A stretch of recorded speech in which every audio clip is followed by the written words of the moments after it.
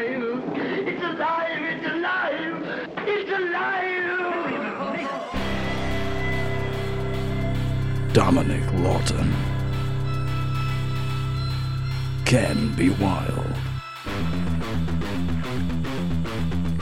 Welcome to the Bad Movie Cult.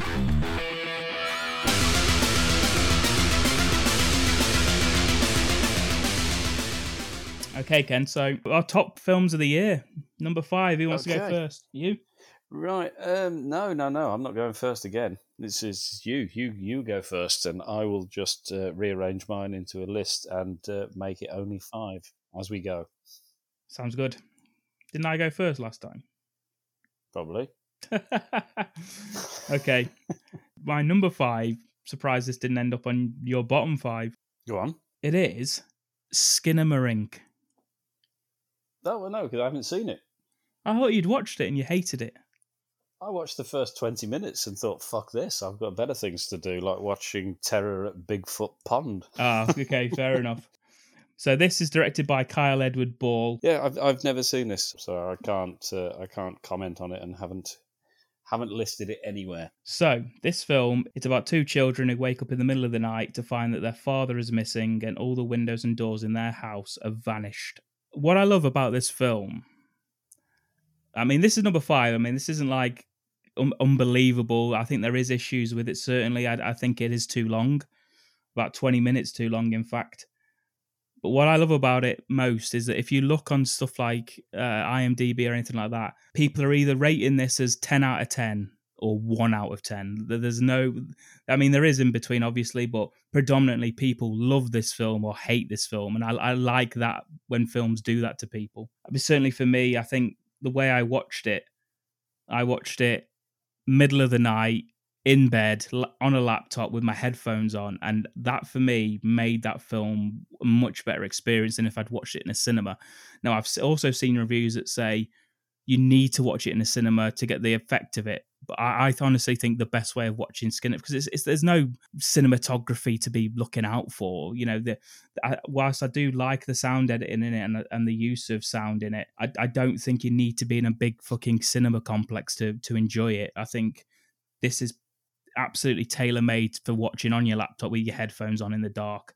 That's how I watched it, and there was points where it did legitimately scare me, and horror films just don't do that to me anymore, which is why I liked it so much.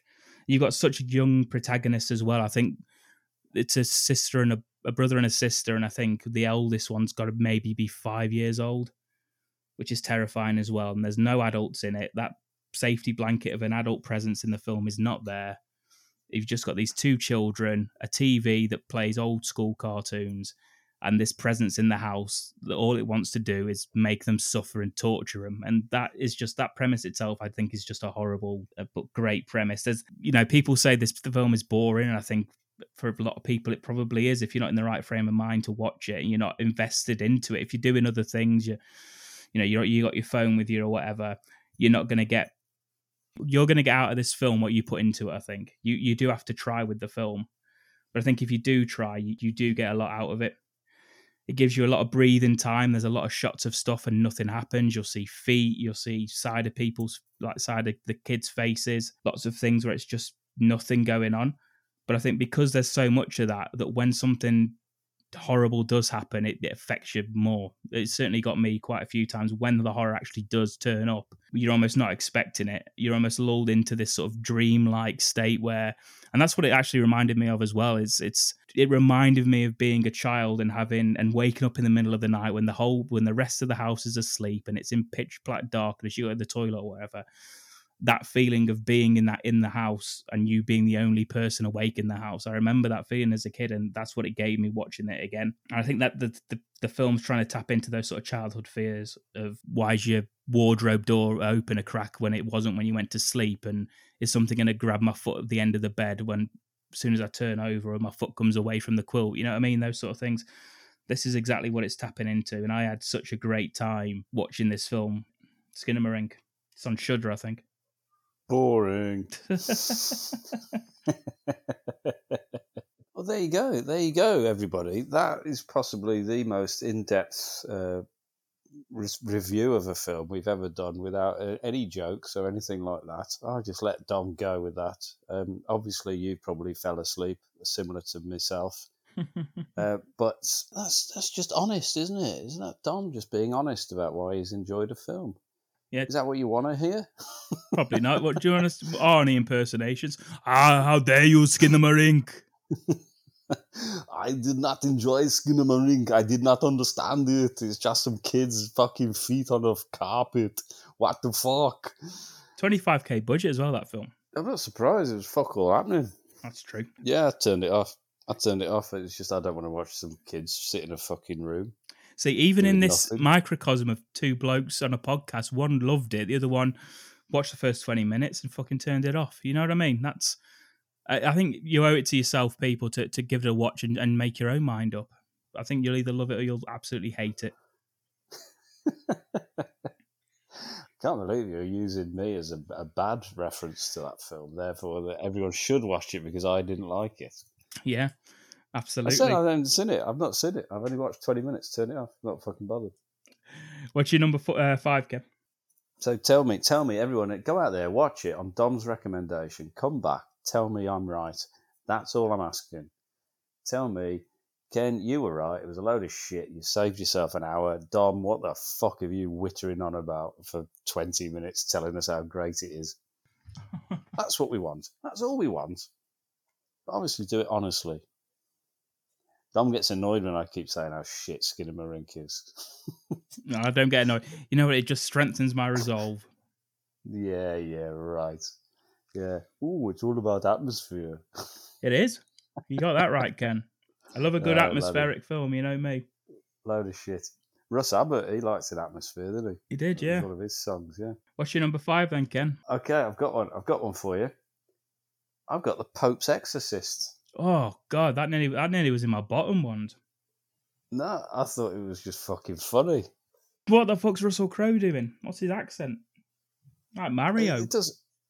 I just thought it was great. I thought Russell Crowe's having the time of his fucking life. It seemed like it. And it's big Russ in a priest's outfit, riding a fucking Lambretta moped around the place, shouting cuckoo at nuns. Exactly. How can you not enjoy that? That's fucking brilliant. He's having a right old laugh. There's been some terrible exorcism films this year. I just thought it was fun. Honestly, yeah. I thought it was good fun. I thought it's not breaking any new ground or anything like that. But Russell Crowe was good, and he seemed to be enjoying himself.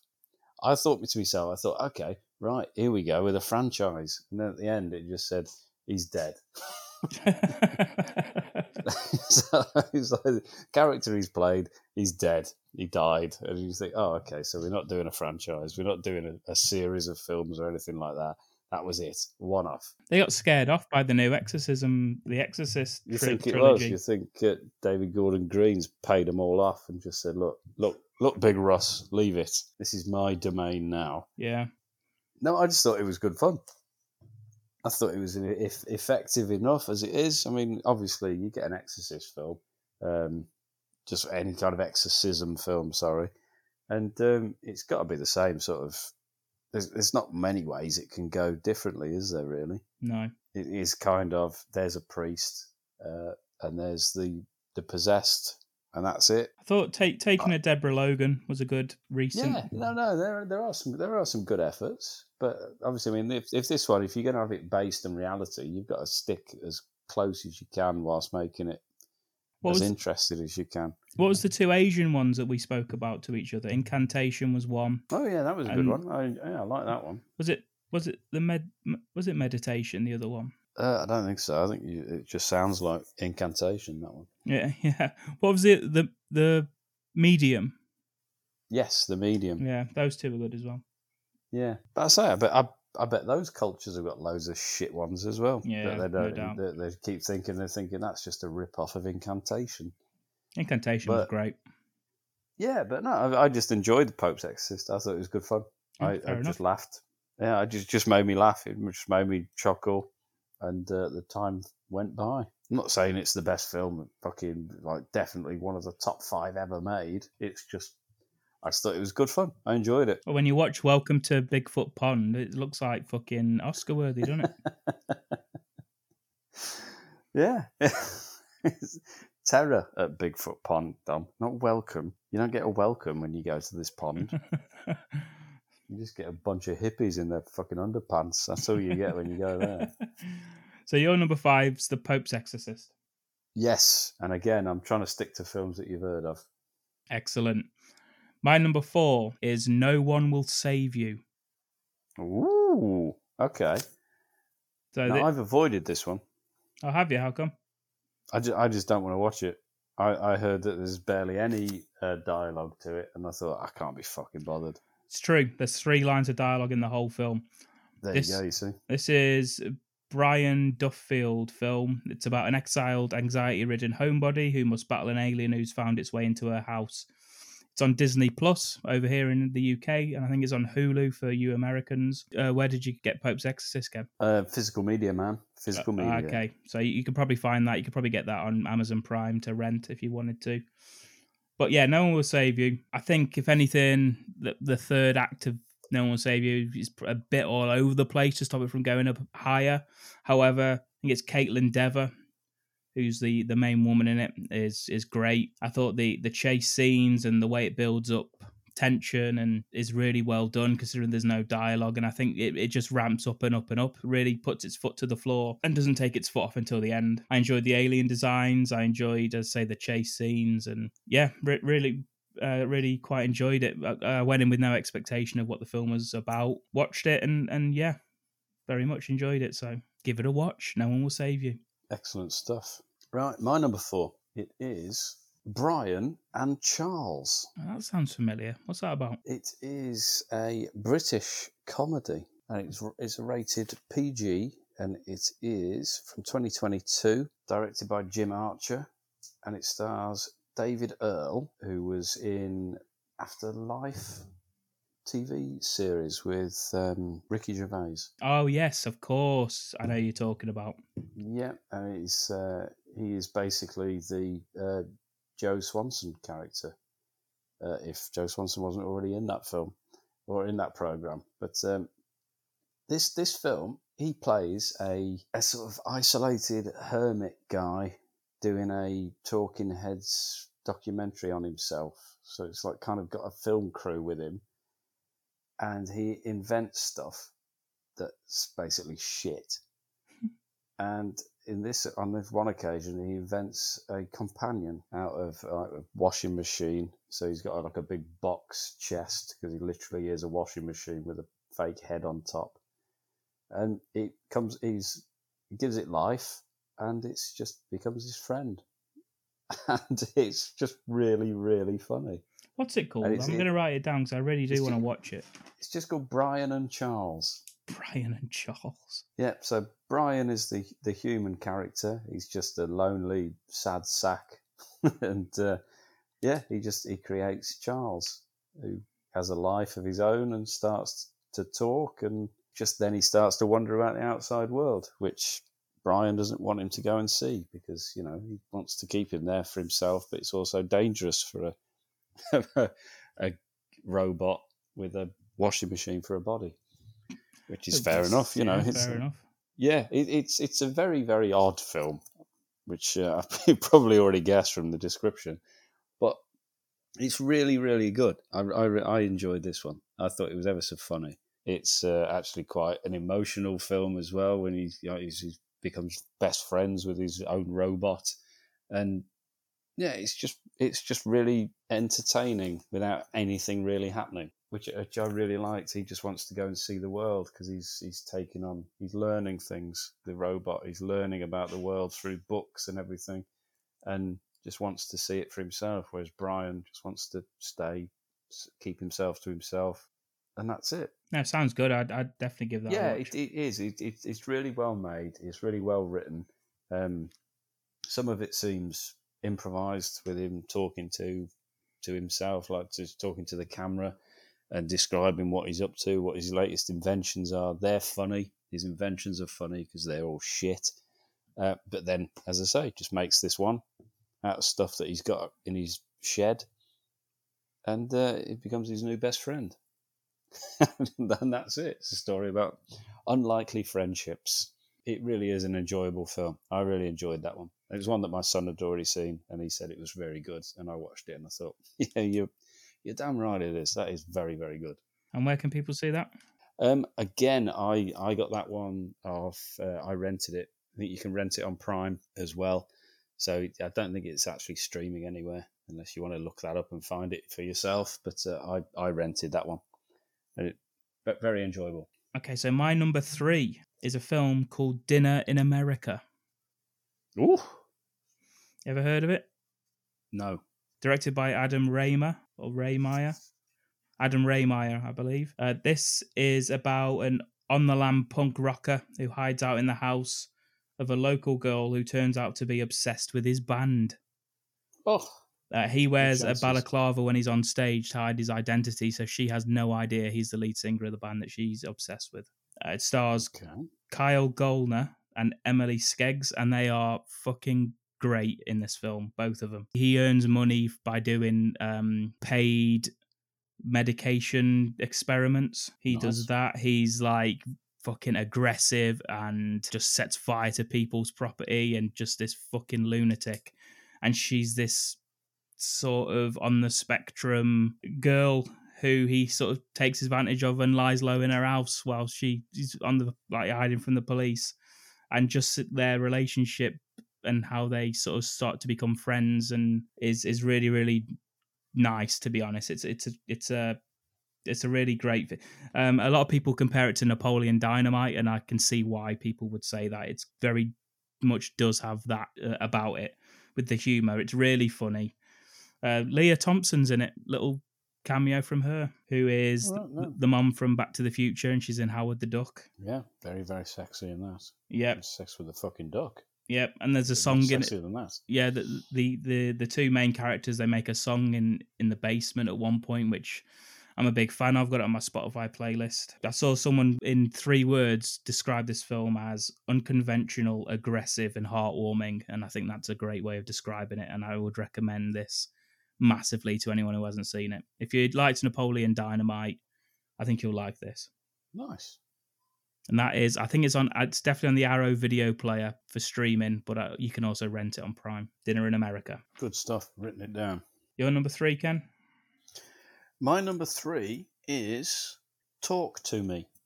Oh, that's in my honourable mentions. Yeah, it is Talk to Me, the 2022 horror film. Yeah, saw this in the cinema. As did my son, who recommended this one to me as well. Yeah, I think it's Australian, right? Yes, it is, yeah. Made by a couple of YouTubers. Yeah, and it was very effective. Mm-hmm. Yeah. Yeah, I like this one. It was again a kind of coming of age thing, isn't it? Where she just wants to be accepted, does all that business, and it's about a young girl who goes to a party, and as you know when you go to a party and they suddenly get an embalmed hand out and start fucking around with it and become the conduit of spirits. Yes. Say the other party that you've probably been to. Yeah, and also that opening scene in that film where it's that lad that goes into a different party, ends up getting himself stabbed. I thought that was a good opening. I think the whole thing's very good. As soon as they start doing that, I mean, it's kind of like a teenage angst, like awkwardness part of the film. And then suddenly when they start like doing the spiritual bit, it's just a total shock to it that it's very seriously done. Yeah, so it's almost kind of like a reference for sort of like party drugs, isn't it? This hand that they bring along. Yeah, they become more and more reliant on it, aren't they? And that's how they all become friends, and everyone wants to be part of the group that does the hand, and she does it to try and like fit in. And the other one does it for her mom, try and find her mom. Yeah, and there's like rules to it that you have to say something, let go, and do all that. Otherwise, they don't fully go away, and they hang around afterwards, and the door's not closed, and all of that business. The usual thing. Candles lit and all that sort of stuff, isn't it? Yeah, it's usually just in seances, isn't it, and Ouija boards. But this one's just with an actual severed hand. Yeah. An embalmed hand. The way it's done, I think it's very good. I enjoyed the way that it moves between kind of teenish comedy, school life, and just outright horror, and some very, very good violence in it as well. Say that when the brother goes and does the seance with them, and he gets sort of trapped in the exactly that's like brutal. There's some nasty bits in this as well. Especially with that brother. Actually, when he's sort of self-harming it, some absolutely brutal parts. Yeah, it's like I don't know. It's kind of like they're just not scared to show you stuff. Yeah, and they really just go for it. And I really enjoyed this one. I thought it was very good. I liked the feel to it. I like the characters. There is bits of like comedy in it. Even when dealing with the spirits that are following them, and they've not closed it properly, and it keeps like coming into their real life. But even there's like little bits of amusement, but at the same time, bits that are disgusting. Yeah, I mean, in a year as well where we had quite a lot of these sort of little-known horrors that turned out to be really good, I think this one's right up there. I really, really enjoyed it. Yeah, I like this one. I like this one, and I probably will watch this one again at some point. It's one of those that it's not just a one watch and move on. I'll probably go back to this one and give it another shot. Yeah, no, absolutely. I totally agree with you on that. That was in my honourable mentions. Talk to Me. I think that's probably not long out the cinema, or maybe it is by now. I'm not sure. Don't know if it's streaming anywhere. Right, I'm going for a beer. Hang on. It's alive! It's alive! It's alive! Okay, my number 2 is All My Friends Hate Me. Okay, yeah, I remember you mentioned this one. Yes, I watched this back in January. I didn't even realise this would have been eligible for this list because I thought I'd watched it the year before. But this was one of the first things I watched this year. It's a 2021 release. It's basically about a guy called Pete. He's cautiously excited about reuniting with his uni crew for a big birthday weekend. But one by one, his friends slowly turn against him. Is he being punished? Is he paranoid? Or is he part of some sick joke? This is a very small, like just a group of friends, is the whole cast, all set in this manor. And I fucking loved this film. I really, really enjoyed it. I love the performances. The dialogue is on point. You got Tom Staunton, I think he wrote it as well. He plays Pete. He's great in it in the main role. You got Dustin Demery Burns as Harry. He's great as this sort of weird Welsh guy. So it's Pete's birthday. He turns up, and the other people have just bought this guy from the pub. There's this guy's hilarious, so love him, and he's just a fucking oddball weirdo that Pete does not like, but like he's too polite to say that he wants this guy to leave. And then you've also got Graham Dixon, who plays Archie, who's this sort of posh mate whose country manor it is, who just is massively into drugs and is just like he's great in it as well. And yeah, this film just builds up perfectly throughout. It's I think people refer to it as social anxiety horror. I mean, I don't really think it's horror, this film, at all. There's definitely a lot of gaslighting in it, and I think it gives you a good showing of like how those relationships you make when you're in uni and you're a fucking kid and you're just drinking all the time, how those you grow out of them, and the people that you loved back then you don't necessarily have anything in connection with anymore now, and stuff that you used to laugh about might seem childish or hurtful now. And it's a great example of like, because you see everything from Pete's point of view, so you're along with him thinking, are people just being mean to him on purpose? Because it does seem like they're just all out to get him. And the ending's great, like the way it builds up to the end point. Really, really, really enjoyed it. I'll probably watch this again very soon, actually, now that I've started speaking about it. It is that good, and I recommend everyone watch it. Everyone? Yeah, everyone needs to watch it. It's great. There we go. Fucking hell. Ken, you watch it, you fucking bastard. All right, then. I will. All my friends hate me. That's how it works. Yeah, I can relate to that straight away. So, no question about it. Your number 2, Ken? My number 2 is When Evil Lurks. Oh, holy shit! I didn't even put that on my list. That is my number 2 film, and I totally forgot about it. Yeah, it was out this year. It is, I believe, Argentinian. Indeed. And again, we do the demon possession. Same guy who did Terrified, isn't it? Yes, which again was a very, very good film, wasn't it? I think that might have been on the first time we ever did this, when it was just a piece on the website. I think that was in my top 5 then, I think. It may have been, actually, yes. I think I remember that one. Yeah. Yeah, but that scene in the shower for Terrified is an amazing scene. Yeah, and also when he's in one of the scientists is in the sort of desk and he opens the drawer and you can just see him. Yeah. Yeah, that's horrible. But this film was fucking great.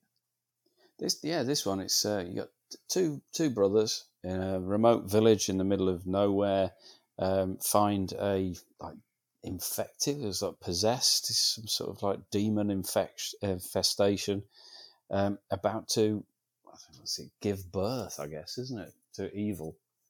Just to evil incarnate, just about to, and they think, right, well, let's just get rid of it. Let's get rid of it, and it'll stop it. And unfortunately, it just spreads instead. And it's there's some nasty bits in this film. There is. There's some absolute like jaw dropping. The bit with the girl and the little girl and the dog, I was just like, fucking hell. I was waiting for, as soon as that started, I was thinking, oh man. Yeah. Oh man, I'm waiting for this. And then suddenly it hits and you're still not actually ready for it. Even though I was waiting for it, I don't think I was ready. And yeah, it just possesses anything and everything.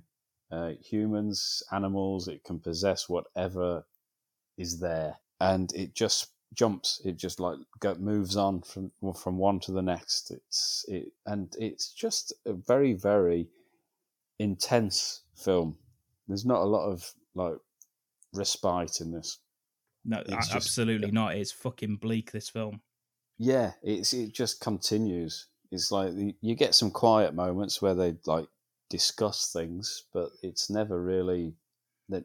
It's never a relaxed atmosphere, and it is just kind of relentlessly foreboding. If something's not happening, you're kind of waiting for it to happen, or you're getting over what previously just happened before something else goes and happens. So it's kind of just consistent. Yeah, there's not even like a respite before the horror sort of starts. From the fucking first second, it's bleak, and foreboding. Yeah, and it's just out there. It's the fact that it's so remote, and it's just it could be happening now for all we know. It's one of those where you just think we'd never know until it was too late, and that's what the story is. They're trying to stop it before it becomes something. But at the same time, it's growing and growing and is becoming something whilst they're trying to stop it. I quite like the ending as well, quite an open ending. Yeah. Which would hopefully suggest that it may continue. But again, it's one of those, it might not. It's as a standalone, it also works. So if they don't go on and do any more, it's fine because it's finished. Yeah. But it lends itself to a possibility. And again, I like that. I like the fact that it's kind of, is that it or isn't it? And we may or we may not find out, and so be it. It's equally effective if we do find out or if we don't. And I quite like that as well. Yeah, I mean, I really enjoyed this. That bit with the farmer when he spots the goat that doesn't move, and that's the one that's possessed. And then the wife comes out staring at him. Yeah, it's just staring at him, and he fires his gun. All the other goats run off, and just one's still standing there, just staring straight at him. Yeah, it's just little bits like that where you just think, "Well, that's just fucking weird." But I really enjoyed this one. Yeah, the wife with the axe as well. Just Jesus. Yeah, it's just out of nowhere, isn't it? It's just like stuff just happening. It possesses it. And there's no real telltale signs until you do something or until something happens. Yeah. So it could be anybody. It could be anything. You don't know unless it shows you. You're not always ready for when it does show, and that's what I think it really works on, that sort of level. Just the suspicion and the paranoia that it's somewhere, but we don't know where. We don't know who, we don't know what, but it's definitely here somewhere, and something's about to happen. And I think it does that very well, and it does that for the entire duration of the film. Yeah, and I mean that feeling as well is in Terrifier. Like, I mean, that's not Terrifier, Terrified. Just that, it's just the whole film. You're not comfortable sitting watching it. That's why I love the first one, and that's why I loved his new one. Like, I can't wait to see what he does next. Yeah, I just hope he carries on with the same sort of undiluted, no holds barred, do what you want, and we'll support it. And I just think that's good. Yeah, because it's like it's got the atmosphere, but it also is just brutal when it wants to be. Yeah, it doesn't shy away from anything. No. The violence in it is very violent. It's not comic book or anything, is it? It's just very, very much in your face, and like it or not, that's happening. Yeah, no, very good, great call. That is Ken, great call. My number one film that I watched last year again was, I think, January. Had a great first month, all downhill from there. My number one was The Banshees of Inisherin. If I've done something to you, just tell me what I've done to you. I just don't like you no more.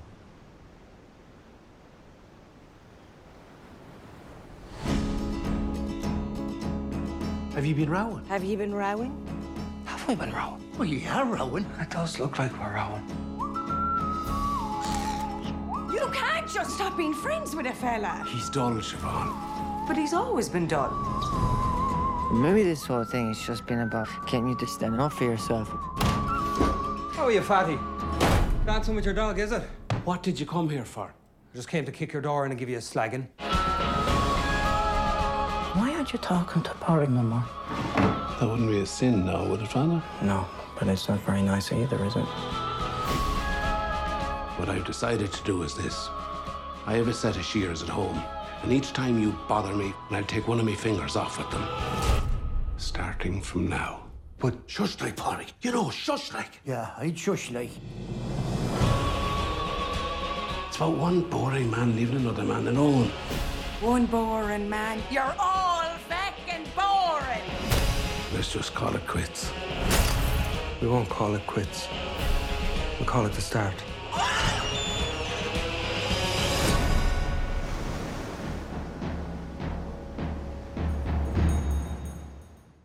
Fucking hell. So it's Martin McDonagh's film. He obviously did In Bruges, Seven Psychopaths, Three Billboards Outside of Ebbing, Missouri. And it's about two lifelong friends who find themselves at an impasse when one abruptly ends their relationship with alarming consequences. Fucking great performances. There's sort of four main actors in this. Colin Farrell is great in it. Brendan Gleeson's great in it. Kerry Condon plays Colin's sister, also great. And then Barry Keoghan plays sort of the village idiot sort of character, and he's brilliant in it as well. Did you end up seeing this one? No, not yet. Oh, really? No, I've still not seen it. I'm kind of just waiting for when I feel like I'm going to be in the mood to. Yeah, I get you. Because although I don't really know what happens, because I've avoided reading stuff, at the same time I'm thinking, I don't know if I'd actually enjoy the film to the point of actually like enjoying myself whilst I'm watching it. I'd probably appreciate it was good, but I don't know if I want to watch a film that it's just going to, I don't know, not enable me to enjoy it. It's so funny. Like the accents really do help, I suppose, with some of the stuff that people say to each other. But it's just about like life on this tiny island, and that the whole concept of the film is just the fact that these two guys aren't friends anymore. That's the whole plot. It's ridiculous in its own way, really. But I suppose back in the 1800s, and there's about 12 people on this one island, that sort of stuff is big news. You know, there's a war going on in Ireland over the other side of the ocean there. Well, I think that the Inisherin's like a fake island just off Ireland itself. So in Ireland, you can see that there's gunfire and there's wars going on. But, you know, over on this side, this is the big news, and it's so funny. It's so sad. The film itself, the cinematography is amazing. They had this old woman hand make all of the clothes for the film to give it that look. That's great as well. I mean, I know Martin McDonagh was a playwright, and I think this originally started off as a play, and you can tell it feels very much like a play. I also love the fact that the sister's kind of the only one on the island who can see everyone for who they are and the plot for what it is, which is like, it doesn't fucking matter. Who gives a fuck? There's more important issues going on. You know, you're just a fucking bunch of idiots living on a tiny island who just fucking get on with each other. It's great, honestly. Brendan Gleeson, like, I loved In Bruges. I think that's his best film. Yeah, very good film. Yeah, and in no small part because Colin Farrell and Brendan Gleeson were fucking great together as the two hitmen waiting around in Bruges for something to do. And them together in this is one of the, or if not the main reason I enjoyed it so much. Great to have them two back together. And you know, I love Martin McDonagh's film, so you know, I think I was always going to love it. But yeah, really, really enjoyed it. Highly recommended. Banshees of Inisherin. Brendan Gleeson, he's also good in the Guard, if you've seen that one. I don't think I have, no. Oh, that is good. He's an Irish policeman. Don Cheadle comes over for the FBI. Oh, yeah? And yeah, it is Mark Strong's in that one as well. But that's a very good film. The Guard. So there you go.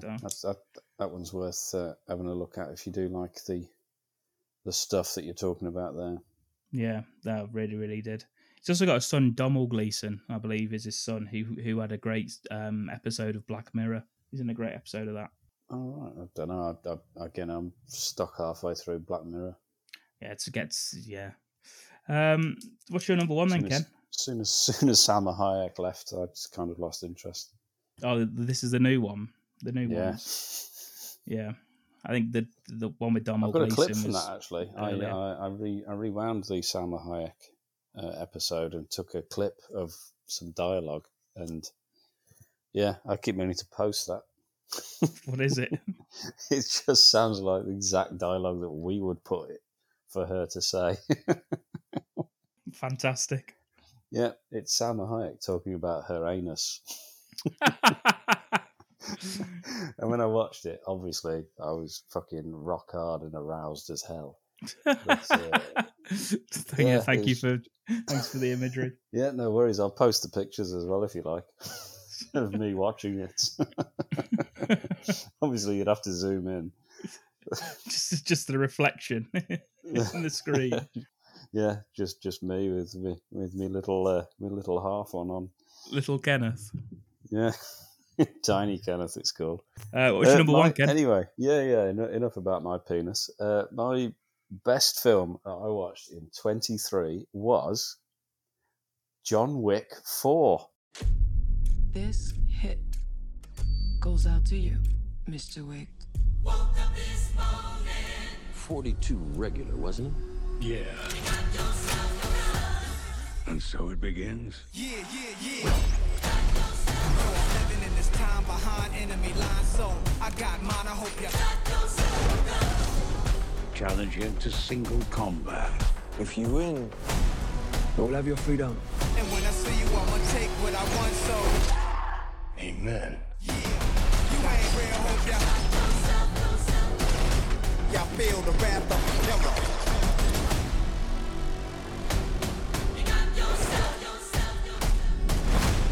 Many try, many die, if you want a war, get it bloody.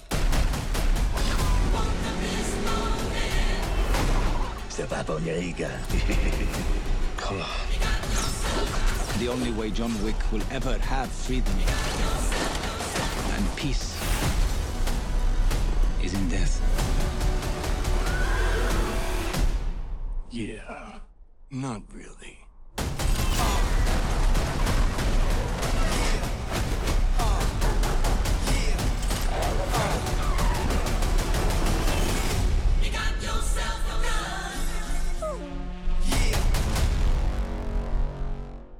Wow, I haven't seen it.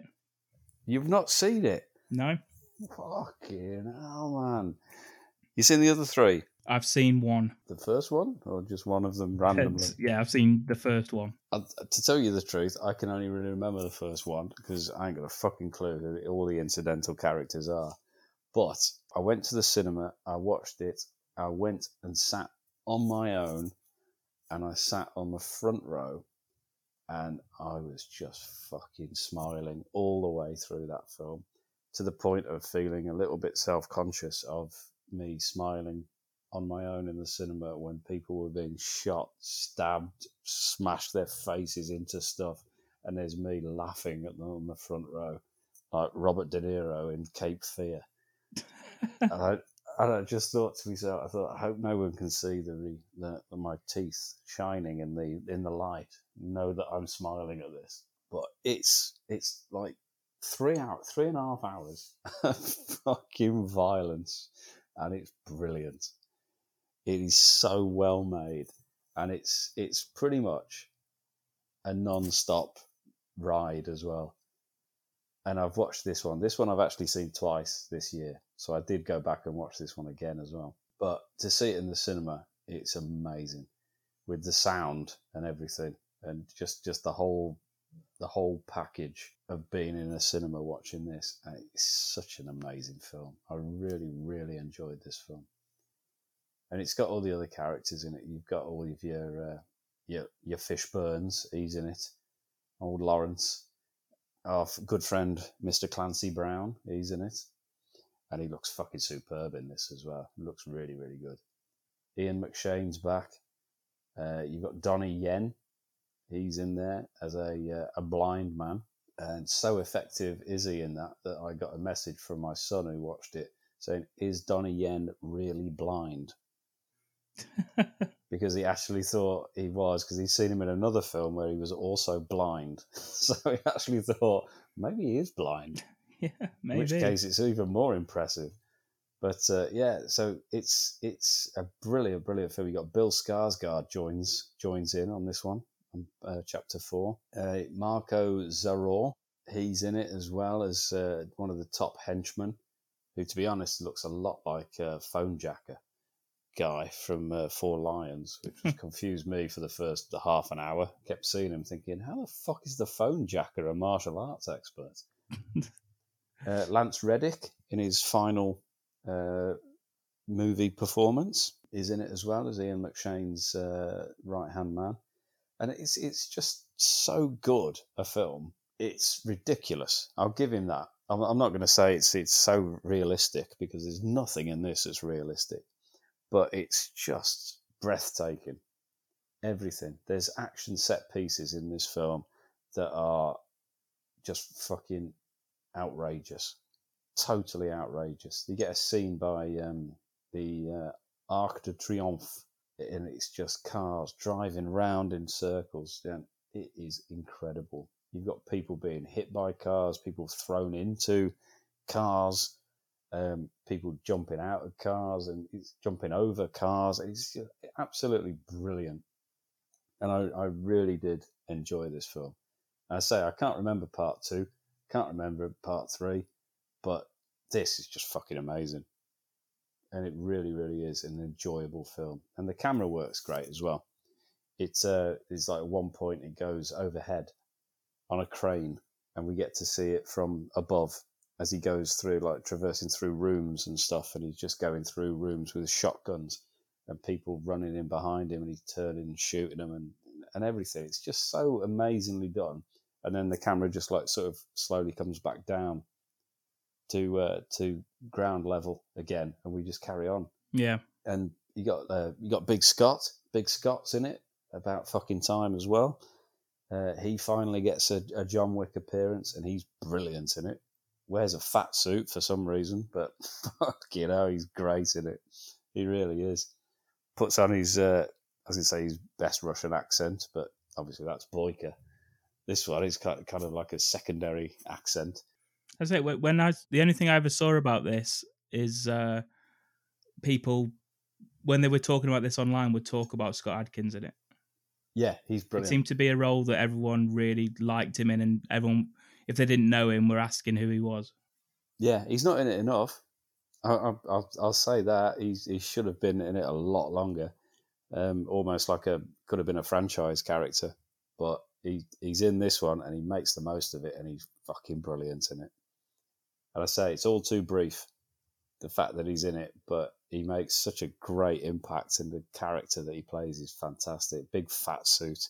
He's got metal teeth, which I apparently he must love, because he did that in Avengement. What a film that is. Yeah, exactly, yeah.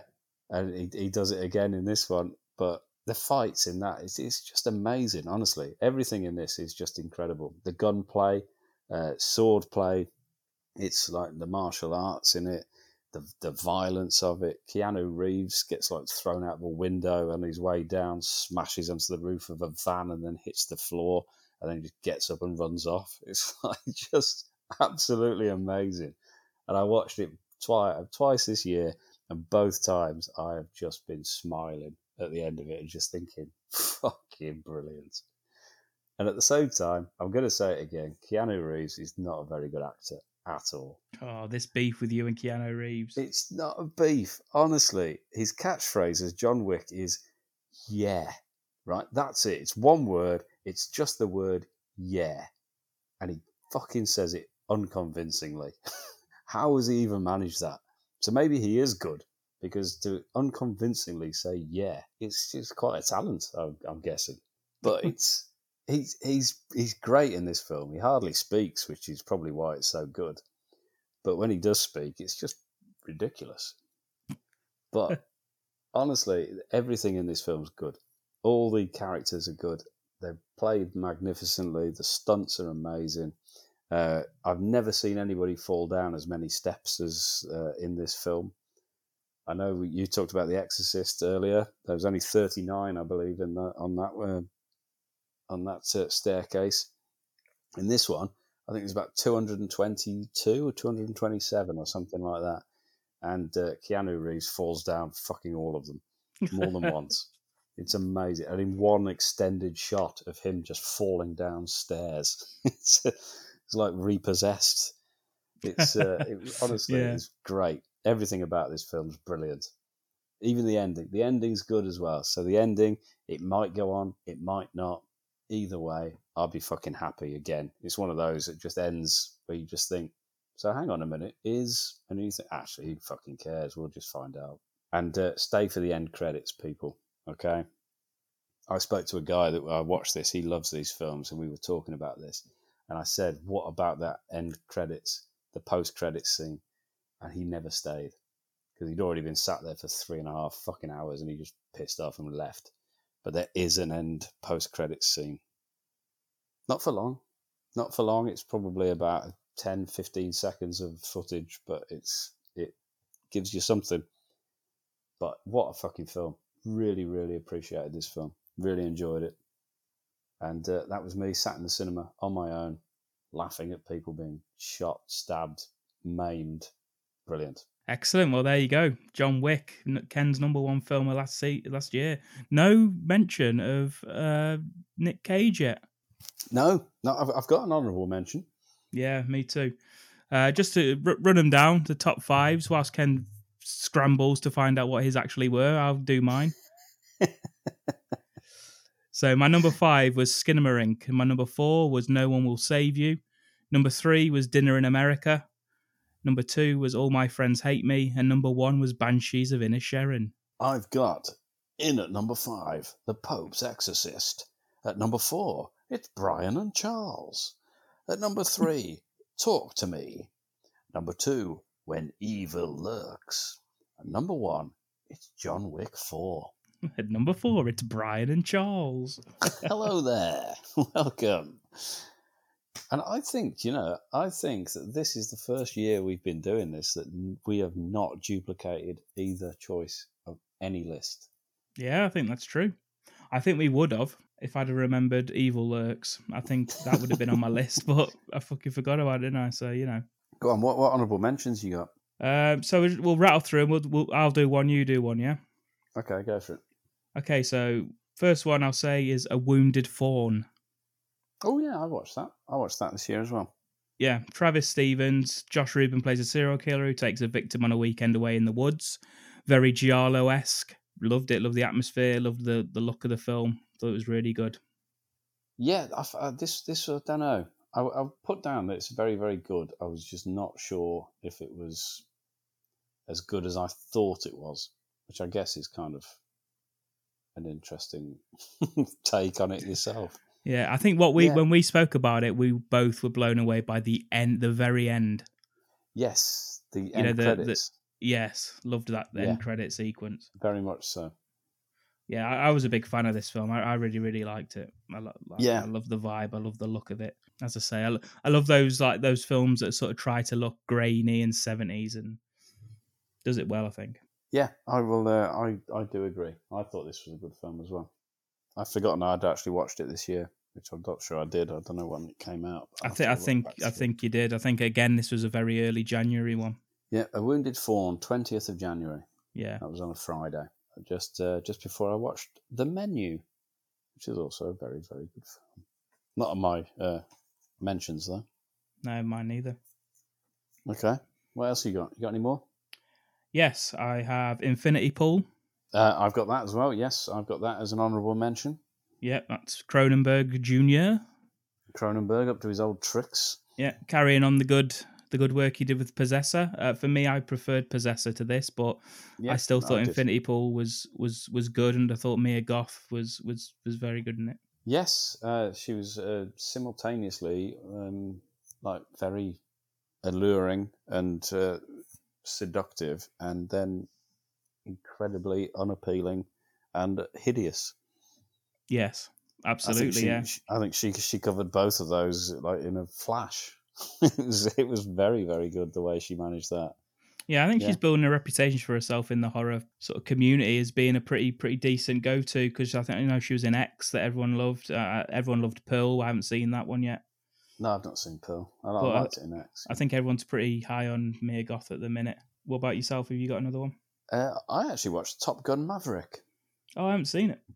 Oh, I watched that early this year, and I thought it was a fucking good film. Yeah, I think everyone I've spoke to who's seen it says it's amazing. Yeah, and I'm not going in for the any of the nostalgia or anything. It wasn't just because Top Gun, it's a great film, because I don't really give a fuck about Top Gun. I never saw it. I'm going to be honest. Never seen. I don't think I've seen the whole film. I don't think I've seen it all in one sitting. I've seen bits of Top Gun that would probably overall suggest that I've seen the whole film, but I've never just sat down and watched Top Gun. But this one, I don't think you need to. It doesn't really carry on. It mentions a few characters and it goes back a little bit to, oh yeah, I remember you from. But they're only talking about the film Top Gun, so you don't actually need to know their story. And no, it's just a very, very effective film. Tom Cruise looks exactly the fucking same as he did in Top Gun anyway, somehow, whereas everyone else looks a hell of a lot older. But I just thought it was a really good film. And it's not anything groundbreaking. The plot is pretty much fucking minimal. They don't really have to do much. It's like just a very basic, this is your mission, and that's basically your plot. That's it. You've got to get them all ready, and that's it. That nothing else. Just go for it. But the way it comes out it's very, very uplifting kind of film, and it's one of the adrenaline pumping films with the music kicking in and everything, and you just kind of like, fucking yes, and that's the film, and it ends and you think, it's fucking good. That I get to I can say that I thought the film's good, and the only reaction I get from the wife, if it's a good film, and this is my barometer, if it's actually legitimately good, her reaction is, yeah, it was all right. And that's it. That's the limit. So if I get that, yeah, it was all right, without any sort of enthusiasm, I'll take that as it was a good film. This one, she actually said that was good, which means for me that she's really enjoyed it. Yeah, Jesus Christ. Obviously, I'm only talking about films. She's never said that to me about anything else in my life. But yeah, it was all right. That's my barometer of, she's enjoyed that. But this one, yeah, actually got it. It was good. So there we go. That's how good this film potentially is. I've got another one for you, Ken. Hit me with it. It's Nicolas Cage. Yes. It's Renfield. Oh, okay. I went in with this thinking... Not seen it. Have you not? I went in with this thinking, I don't know if I'm going to enjoy this, to be honest with you. I was interested because obviously he was originally, in terms of iconic vampires, we had first dibs on him with Christmas Ferratu. Yes, yeah, of course. We've we created the Nicolas Cage as a vampire. Never mind Vampire's Kiss. This is a proper old school. Yeah, But lots and I've been told I say fun that films are fun too much, so I was trying not to, but I'm going to say it. Renfield is a very fun film. He's having a great. God, not again. He's having a great time playing Dracula. Nick Cage is. It's gorier than I thought it would ever be. Action scenes in it are really, really good. I had a great time watching it. Surprised. Yeah, I am. I'm quite surprised by that because the reason I haven't watched it is because I just think it looks a bit shit. Yeah, exactly. Kids film kind of thing. I literally watched it because I just saw it just on Amazon, I think it was, and I was like, not much to do, so I thought, I'll watch it, and yeah, I ended up really liking it. So Nick, there you go. You're on the list at least once this year. All right. Well, I watched one then. I watched one the other day. In fact, it was Thursday. So, yes. Oh, no. Obviously, you don't know what fucking day we're releasing this. It doesn't matter, does it? I watched this a couple of days ago, and it was Sympathy for the Devil, starring Nicolas Cage and Joel Kinnaman. And Nicolas Cage has got red hair in it, which apparently on day one of shooting he just turned up with. It was not part of his direction, his character. It was just like turned up with red hair to start filming this film. And it's basically it's Joel Kinnaman plays a guy who's on his way to the hospital. His wife's just having a baby, so he's on his way there, and in the hospital car park, Nicolas Cage gets in his back seat, pulls a gun on him, and tells him to drive. And they're off. They're on their way somewhere else. And along the way, things happen, and it's just I don't know. The film without Nicolas Cage being in it, this film would have been whatever. There's loads of films like this. It's just okay. But again, Nicolas Cage in this seems to be fucking loving it. He puts a jukebox on at one point and does a bit of a song. He does a bit of a dance. He's fucking got his crazy eyes on, and he just seems to be really, really enjoying himself. And that comes across the screen, and I was enjoying it. And I just thought, that is nothing new. Nothing they do in that film is new. But his performance, Joel Kinnaman's good as well. He's very effective in the other role. And it takes you to certain points, but then doesn't go that way. It goes the other way, and I enjoyed it. I enjoyed that one. It's probably not going to be anyone else's top 5, top 10 perhaps even, but I knew we were going to bring Nicolas Cage up at some point, and I think that in the last week that I watched it, that's got to be one of my favourites I've seen him in this year, just purely because of his performance and the energy he puts into it. What was that called again? It's just called Sympathy for the Devil. Right. I text my son saying I'm watching Sympathy for the Devil, and he just put, "Oh right, what's the nature of its game?" Very good. And I wrote back, "That's what's puzzling me." And he just sent back superb and a laughing face, and we just didn't speak again for the rest of the film. Just a little bit there, a little bit of enjoyment there about song lyrics and film titles. Very good. Yes, everyone, he's exactly the same as me.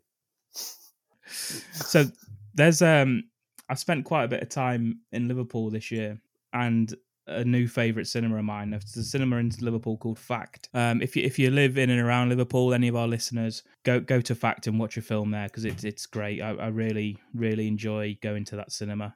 And in fact, I went on my own to that cinema. I literally went up to Liverpool on my own. I had a little look around Liverpool, and then ended up going to the cinema on my own to watch a film. And that film was called Anatomy of a Fall.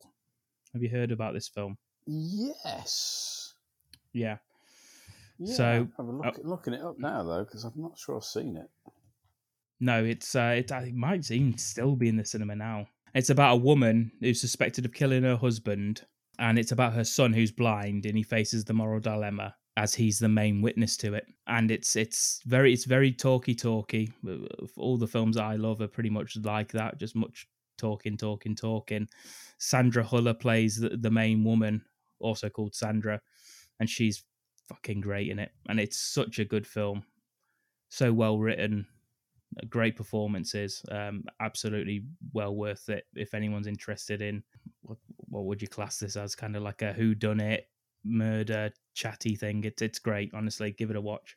Anatomy of a Fall. Good, excellent. Another suggestion for everybody. Yeah.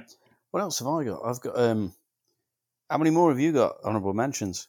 1, 2, 3, 4. Right, okay. In that case, I was going to cut a couple out, but I'll keep them in. I've got Project Wolf Hunting. You heard of that one?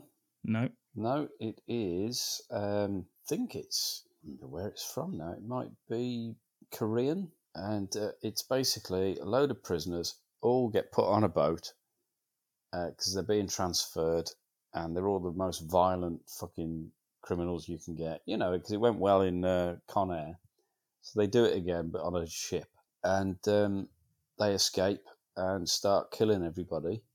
Which again, why wouldn't they? That seems to be what happens. And in the middle of all that carnage, turns out that in the bowels of the ship, there's a secret lab that has created a super soldier warrior of an undead man who has got psychopathic superhuman strength and killing powers. Bloody hell. It's always the way. Just in case the first part of the plot didn't sound like it was going to be good enough. So now there's also a monster going around killing everybody. It's just blood everywhere. Honestly, it's just like kind of like Bowie a bit then when blood. You said that. There's just blood everywhere. Whose is all this blood? Blood? Oh no, not another monster. Is that what he says? I think so. Yeah, top secret lab, monster, killing machine, escaped convicts, weapons, bloodshed, non-stop. Enjoyable, fucking stupid. Nothing else happens. There's no real development. It's literally just as soon as it starts, that's what's going to happen. And it gets really stupid, but it's violent and fun. Well worth watching. Project Wolf Hunting. Nice. Does sound good. I'm going for the next one is Past Lives. Saw that again at Fact. That's about two friends over the course of 24 years, a man and a woman. They contemplate the nature of their relationship. Is that Korean as well? It is.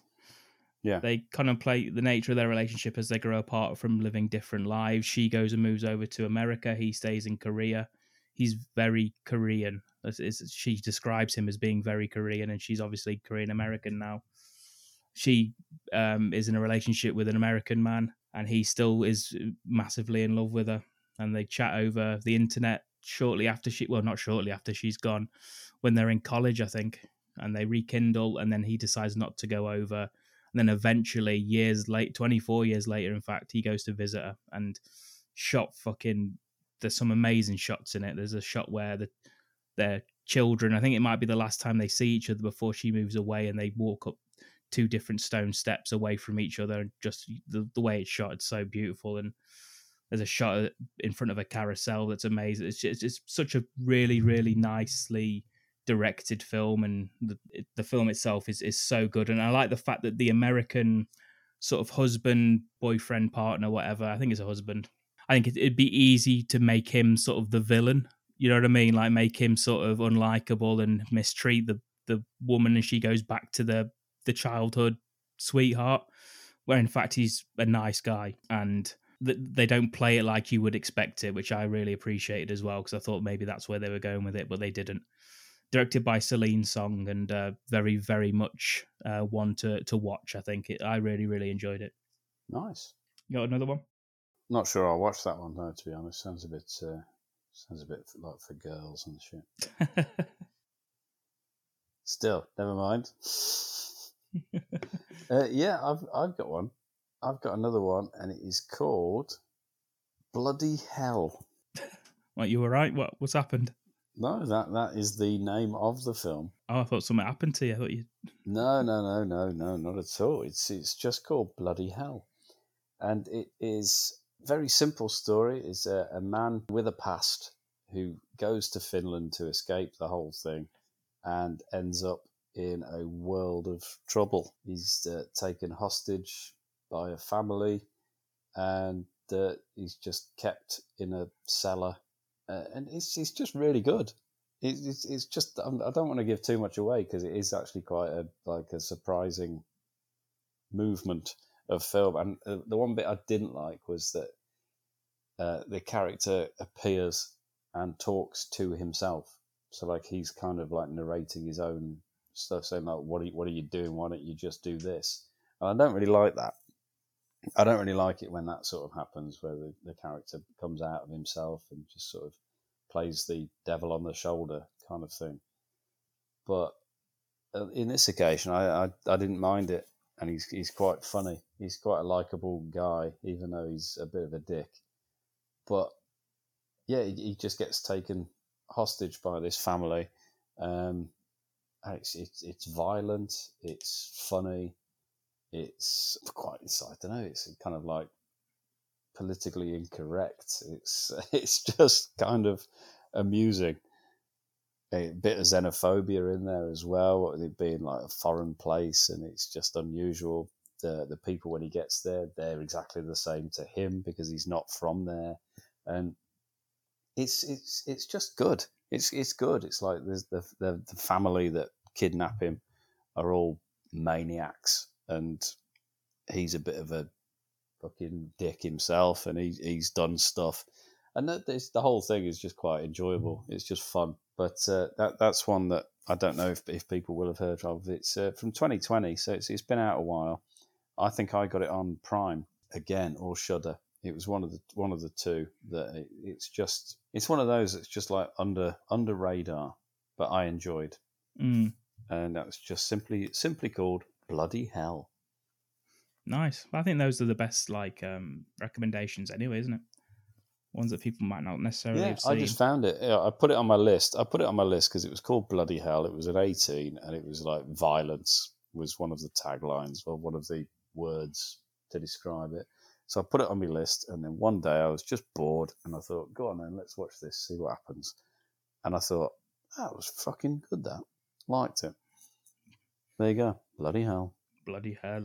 I liked it, Bloody Hell. I'm going to do a quick fire too, just to rattle them off, get them out of the way. Go for it. Scrapper. You heard of Scrapper? No, unless it's Scooby-Doo's young nephew. No.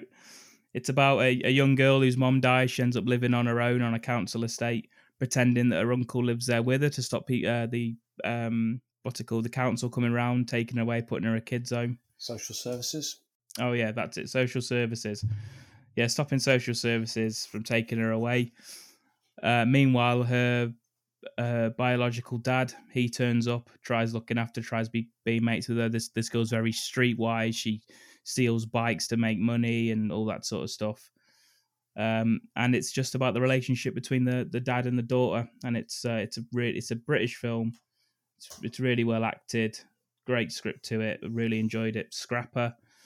Similarly, or not very similarly, but sort of watch them very, very close together. The Unlikely Pilgrimage of Harold Fry. Don't know if you've heard of that one. I have, but I won't ever watch it. Yeah, Peter Broadbent goes to see his old friend from work, I think, an old female friend from work who's dying, and he decides to walk there from the arse end of nowhere to the other arse end of nowhere, right the way across the UK, very Forrest Gump-esque. And I really enjoyed that. I thought Jim Broadbent, isn't it? Yeah, what did I say? The old Wolves player. You said Peter, yeah. Yeah, sorry, Jim Broadbent. Not the Wolves player from the 1950s. Yeah, he's Jim Broadbent's.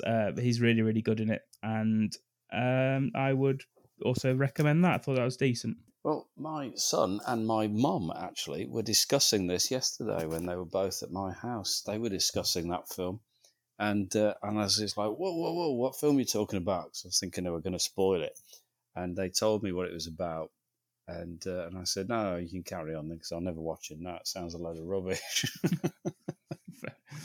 There you go. Interesting fact there, isn't it? Yeah, just talking about Peter Broadbent, the Wolverhampton Wanderers player from the 1950s, having a long walk. And I thought, I'm not interested. Meanwhile, his brother Jim. Right. Meanwhile, yeah, he's a good actor, so I'd watch that. Right, do you want my... I've got another two then, if we're just finishing this one off. Yeah. Oh, and also... fucking hell, it's not another boring love story, is it, that you've got? Fucking hell, what are you watching?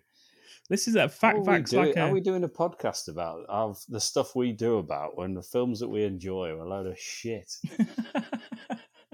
That's what people are wondering. Oh, well, facts That's like what people are at home. They're listening, thinking, "What the fuck, man? What are these two on about?"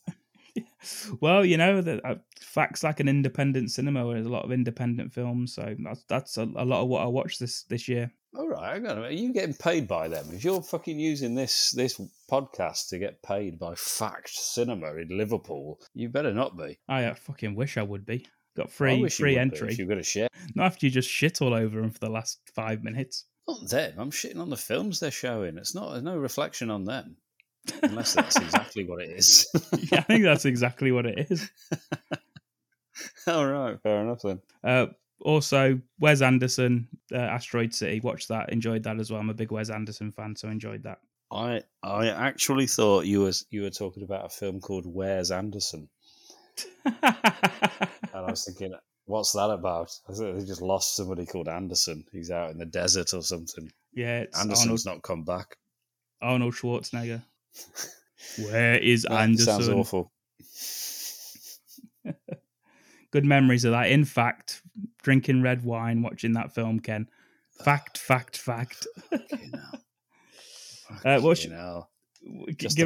Just the facts, ma'am, which I believe was your incredible Bruce Willis impression.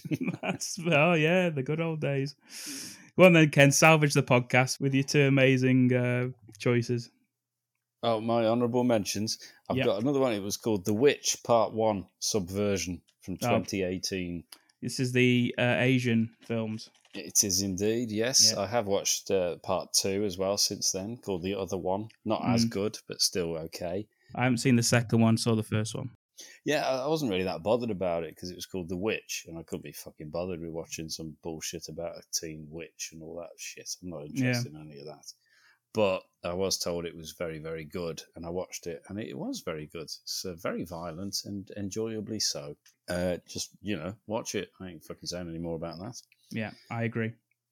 And the other one is Hell House LLC Origins, the Carmichael Manor. Yeah, I saw that too. Yeah, I just thought that was a very good film. I thought it was found footage. I know you're a fan of the found footage genre. But I just thought they did it very well. And I did like the original Hell House.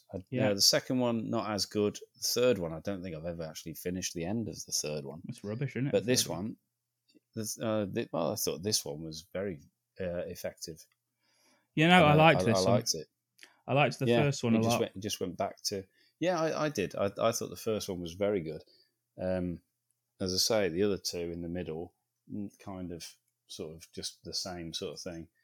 But this one, I thought was top-notch found footage, scary fucking clowns, that kind of shit. Bouncing balls where bouncing balls shouldn't be. Shouldn't be bouncing. That kind of scenario. And I like this one. I liked it. Yeah, I did as well. I liked when she's on the Zoom call and she's thrown through the pictures and then they start just showing... actually going up the stairs towards her. I thought that was good. Yeah. The house that she's in. Yeah, photographs of the house she's in, moving closer to where she is. Yeah, that kind of... Yeah, it was just good. I thought it was a good addition to it. Yeah, no, I totally... I'm going to say big fan of found footage, so I enjoyed that one as well. Right, well, there you go. There's a million good films that we watch this year, like we do every year. We choose a million things to say that we enjoyed, and we do 5 or 6 to say that we didn't like. And there you go, choices galore for you guys to watch. I think there's some Imagine if we did. Imagine if next year we just do our top million each. To be honest with you, though, I think there is some legitimately good recommendations for films that people wouldn't have seen from both of us. So I think it's been a good list this year. Well done, Ken. Thank you. Well done, Dom. Thank you very much. We just congratulate ourselves because nobody else fucking does, so we'll have to do it ourselves. Exactly. And well done, you guys. Thank you for listening to us for another year. Thank you for listening to another Best and Worst of. Hope you enjoyed it. If you did, give us a like, thumbs up, subscribe, all that usual goodness. If you didn't like it, keep that thought to your fucking self, eh? Yeah, do you know one of the worst films that I didn't put on was the one that the director messaged me and started calling us names. Oh yeah. I didn't even say it was that shit. I just said, what the fuck's this all about? That kind of thing. Yeah, got a message. Everyone at home there listening. We were called smug cunts, if you can believe that. Can you? Surely not. I think some can. We were also called giggling like schoolgirls. That's at our own jokes, which I think fair. Yeah, hit the nail on the head there. I can't argue with that one. And we were called failed film students living off our parents' money in their basement, which again, yeah, spot on. Yeah, definitely. Yeah. It's a bit weird though because I'm living in Dom's parents' basement and he's living in my parents' basement. So what the fuck happened there? Yeah, that was all based on a film that I didn't particularly enjoy, but also never really said was that bad.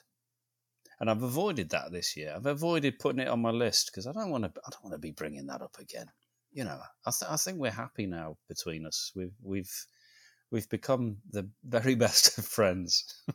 Wasn't David Gordon Green, was it? Not this time, no. No, it will be next year, will it? After what I've said about him in the last two ones. Well, let's hope he gets in contact through social media because it's me that does it. So I'll be answering on your behalf. Excellent. And I will be scathing. I will be so scathing. Speaking of social media, you can find us on Facebook, Instagram, Twitter, or X, or whatever the fuck it's called nowadays. Just search for The Bad Movie Cult. You can find us. There's a discussion group on Facebook. Come and join everyone. There's loads of fun going on over there, probably. Spoken like a true member of the group, Dom. Yes. I think everyone's having a lot of fun over there. There probably is. I don't know, there's probably a couple of comments in there by now. Normal service will resume.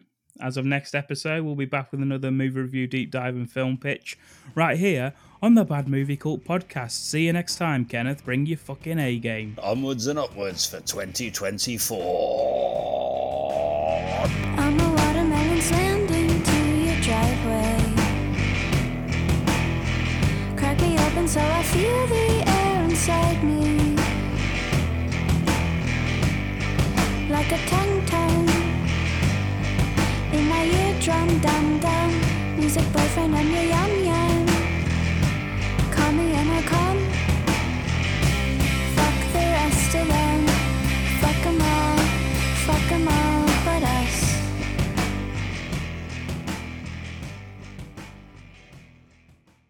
Anyway, yeah, enough about my penis.